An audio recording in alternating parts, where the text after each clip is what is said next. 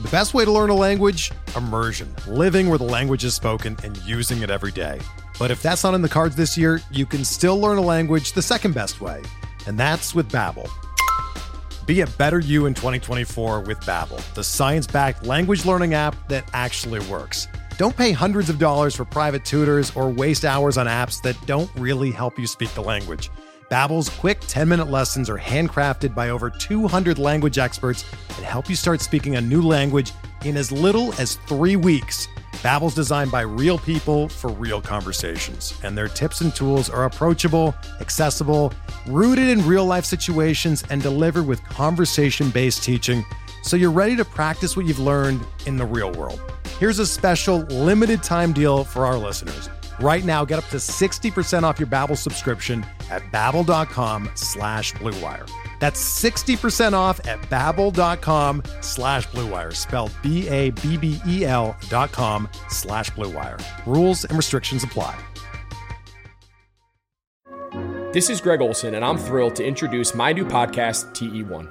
TE1 will chronicle a 60-year evolution of the tight end position, from its origins as an obscure, overlooked blocking role to the versatile superstar position that it is today.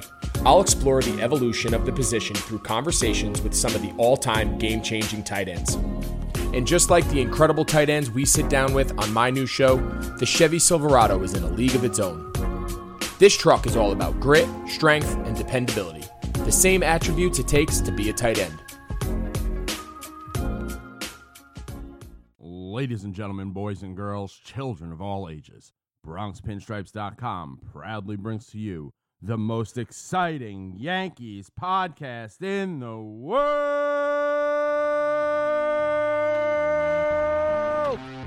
George's Box. All the dramatic things I've ever seen. George's Box. Goodness gracious.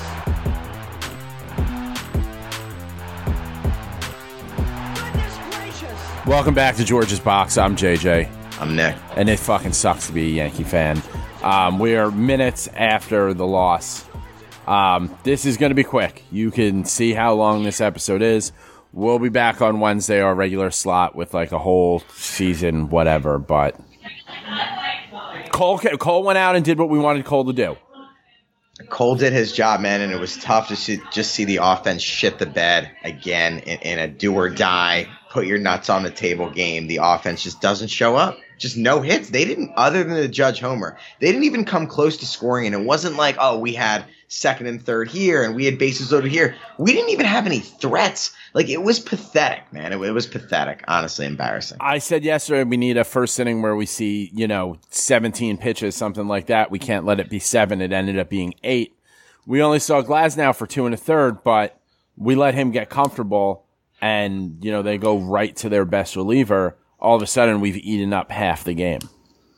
Yeah, it was brutal. And the first batter of the game, DJ, was kind of an omen. He hits kind of a tough grounder back to Glasnow, who picks it up, makes a terrible throw to first. It spikes it 7 feet in front of Choi, who somehow picks it, and you're like, going to be one of those days. And they didn't, they didn't come close to scoring. They also made some key errors. Glaber made an awful error. Gio made an awful error. They really didn't deserve the game. The Rays probably should have taken the lead on that ball that Gardner. Rob, this isn't a game where we got out, we outplayed them and should have won. We got our asses beat. We offensively didn't show up. We didn't put ourselves in a position to win.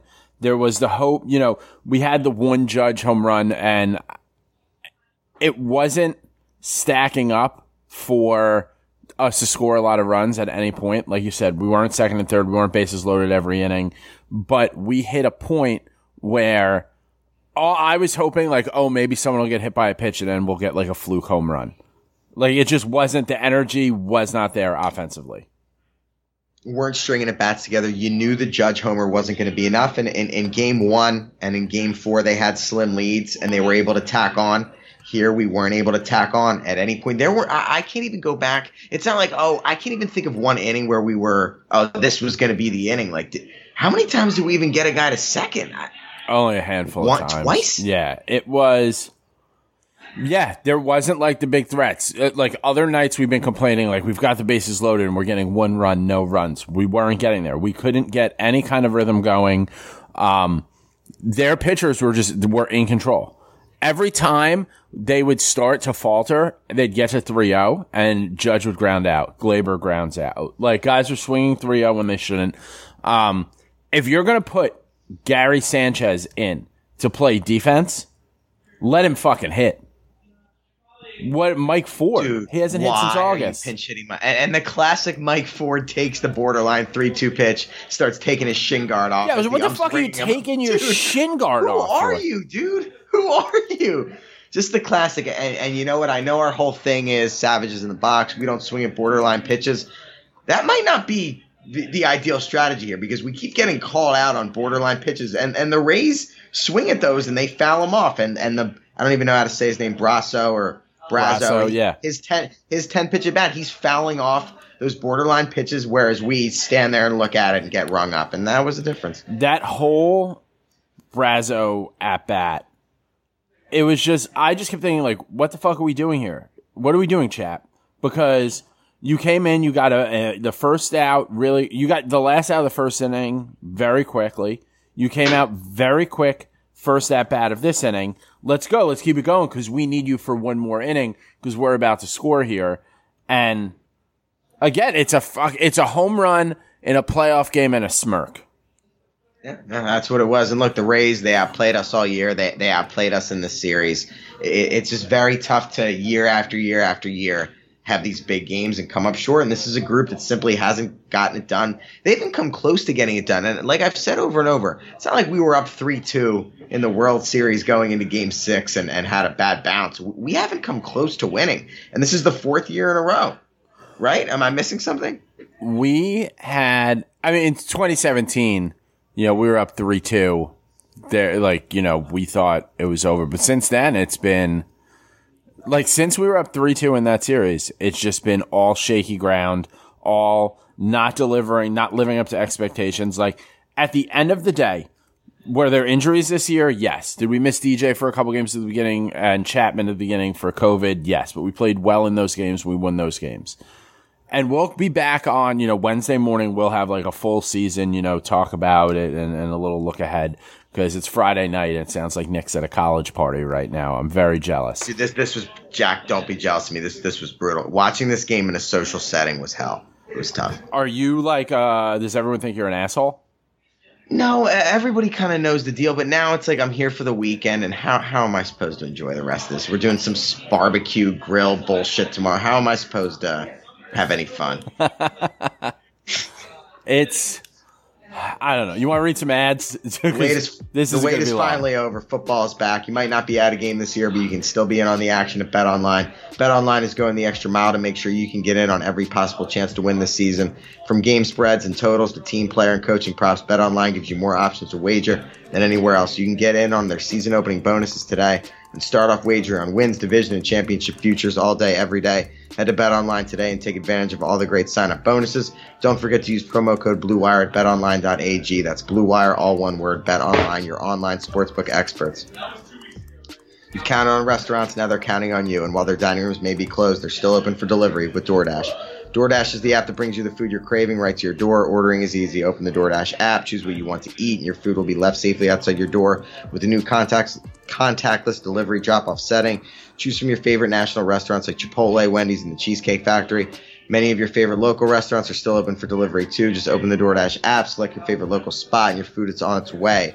Right now, our listeners can get $5 off and zero delivery fees on their first order of $15 or more when you download the DoorDash app and enter code BlueWire. That's $5 off and zero delivery fees on your first order when you download the DoorDash app in the App Store and enter code BlueWire. Don't forget that's code BlueWire for $5 off your first order. DoorDash. Tonight, I'm going to remember the offense just not showing up at all. And in a team that it seemed like we scored 5 runs every single game this year, to show up tonight and score 1 run. It's just embarrassing, man, and it's really hard. There was a lot of confidence coming out of this team, a lot of talk of, we're animals. And listen, Glasnow's a very good pitcher. We got him for 2 1/3. We saw their best reliever for a couple innings. They threw some good guys at us, but they didn't. We should have scored some runs. We had guys on the ropes. They didn't have to bring in Snell. They didn't bring in, they had Morton up, but They didn't have to make any dramatic moves. They didn't have guys coming in and having to, pick up dramatically more pitches than they normally do. No, look, we had our chances, and you know what? I want to say this: the umpire was really good tonight. This isn't a game, and I'm almost thankful for that. That it wasn't the umpire's fault. We had our chances. He called a good game. Cole getting out of that bases loaded jam in the first inning. You really thought that was going to be a spark. The Gardner robbing the homer, and they didn't come close. They didn't come close to scoring. Like we can sit here and analyze different at bats or different decisions, but they didn't hit any balls hard. Do they have any extra base hits other than the Judge homer? I want to say no. We didn't have any doubles, right? No. Hicks had a single. It was a pathetic showing. We watched a lot of really good pitches. We swung at a lot of really bad pitches when counts were in our favor and helped them out. And, it was either the only way we went deep into a count is if they went 3-0 and instead of taking ball 4, we swung at a bunch of pitches and it eventually struck out or grounded out. Besides that, we were just getting out on the first pitch. Glaber and Stan both swung at terrible 3-0 pitches, and that's part of my problem. Is your whole thing all year is, you're patient, you're going to grind out at bats, and today in a do or die game, they're swinging at the first pitch, they're swinging 3-0. It really felt like they had no plan tonight. Yeah, there was whatever plan there may have been, there was no execution. It's almost like when you get caught up in the hype, like for me, even talking about the game, say like I picked up food, I made the fucking Voight video, I did all that stuff to distract myself, and I was just driving through Philly blasting Rough Riders World War III, just ready to fucking fight someone at like 6:15. And I feel like maybe the team was like that. And just like they were relying on someone else to get it done, the same way I was relying on them to get it done because there's nothing I can do about it. It's like you said, they're the cool guy who doesn't have to try hard. It was just going to happen for them. Popular kid syndrome. You know what the sad part is? It's like, I don't even know how to say this, but I'm not even that shocked or upset. It's like I'm just 17, losing to the Astros, 18, losing to the Red Sox. This is becoming just an annual thing of when we're going to get eliminated. And it's like, this is the time of the year that we get eliminated and we're done. Like, I can't really sit here and say I'm very surprised. I hate being this team that like makes it to the playoffs every year. And it seems like they're good with that. Like, and they're not going to make. I mean, we're going to do a full preview review, but whatever. I'm telling you right now, there's not another Garrett Cole walking through that door. They are not making a big splash this year. They might retain a few guys, make some under the radar moves, but you can already hear the COVID excuse. It's going to be a weird offseason. Yeah, we're not going to do much. We're going to come back and they're going to say, well, we'll be healthy. And I'm still not convinced that these guys can get through 162. Judge, Stanton, and whoever. And it's still not convinced. Where would that have changed to anywhere being convinced? Of course you're still not convinced. These guys have done nothing to show me that they can play 100 games. You can't have your thing be, we'll just show up, we'll be healthy in the playoffs and then not perform.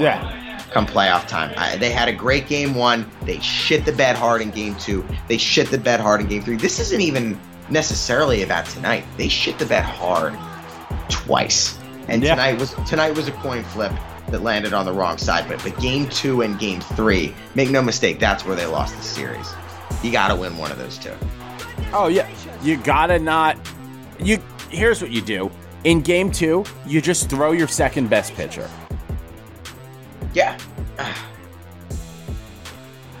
You don't throw your fourth best pitcher and then switch it out to maybe your third best pitcher, but who knows? Maybe he's your fifth. Like, whatever. Listen, the season's over. We'll be back on Wednesday to talk about more in depth. Nick's got to go pout in the corner and ruin a party. I got to go smoke in my backyard by myself and then play Fortnite. It's real sad times. It's not going to be this year. And you know what? Fine. Good, because there wouldn't be a parade because of goddamn COVID. But I am going to say one thing, right? I hate to get political, but wear your fucking masks so we can go to opening day. Wear your goddamn mask so the next time the Yankees fucking play, we can all be there and win a World Series, and we'll see you at the parade.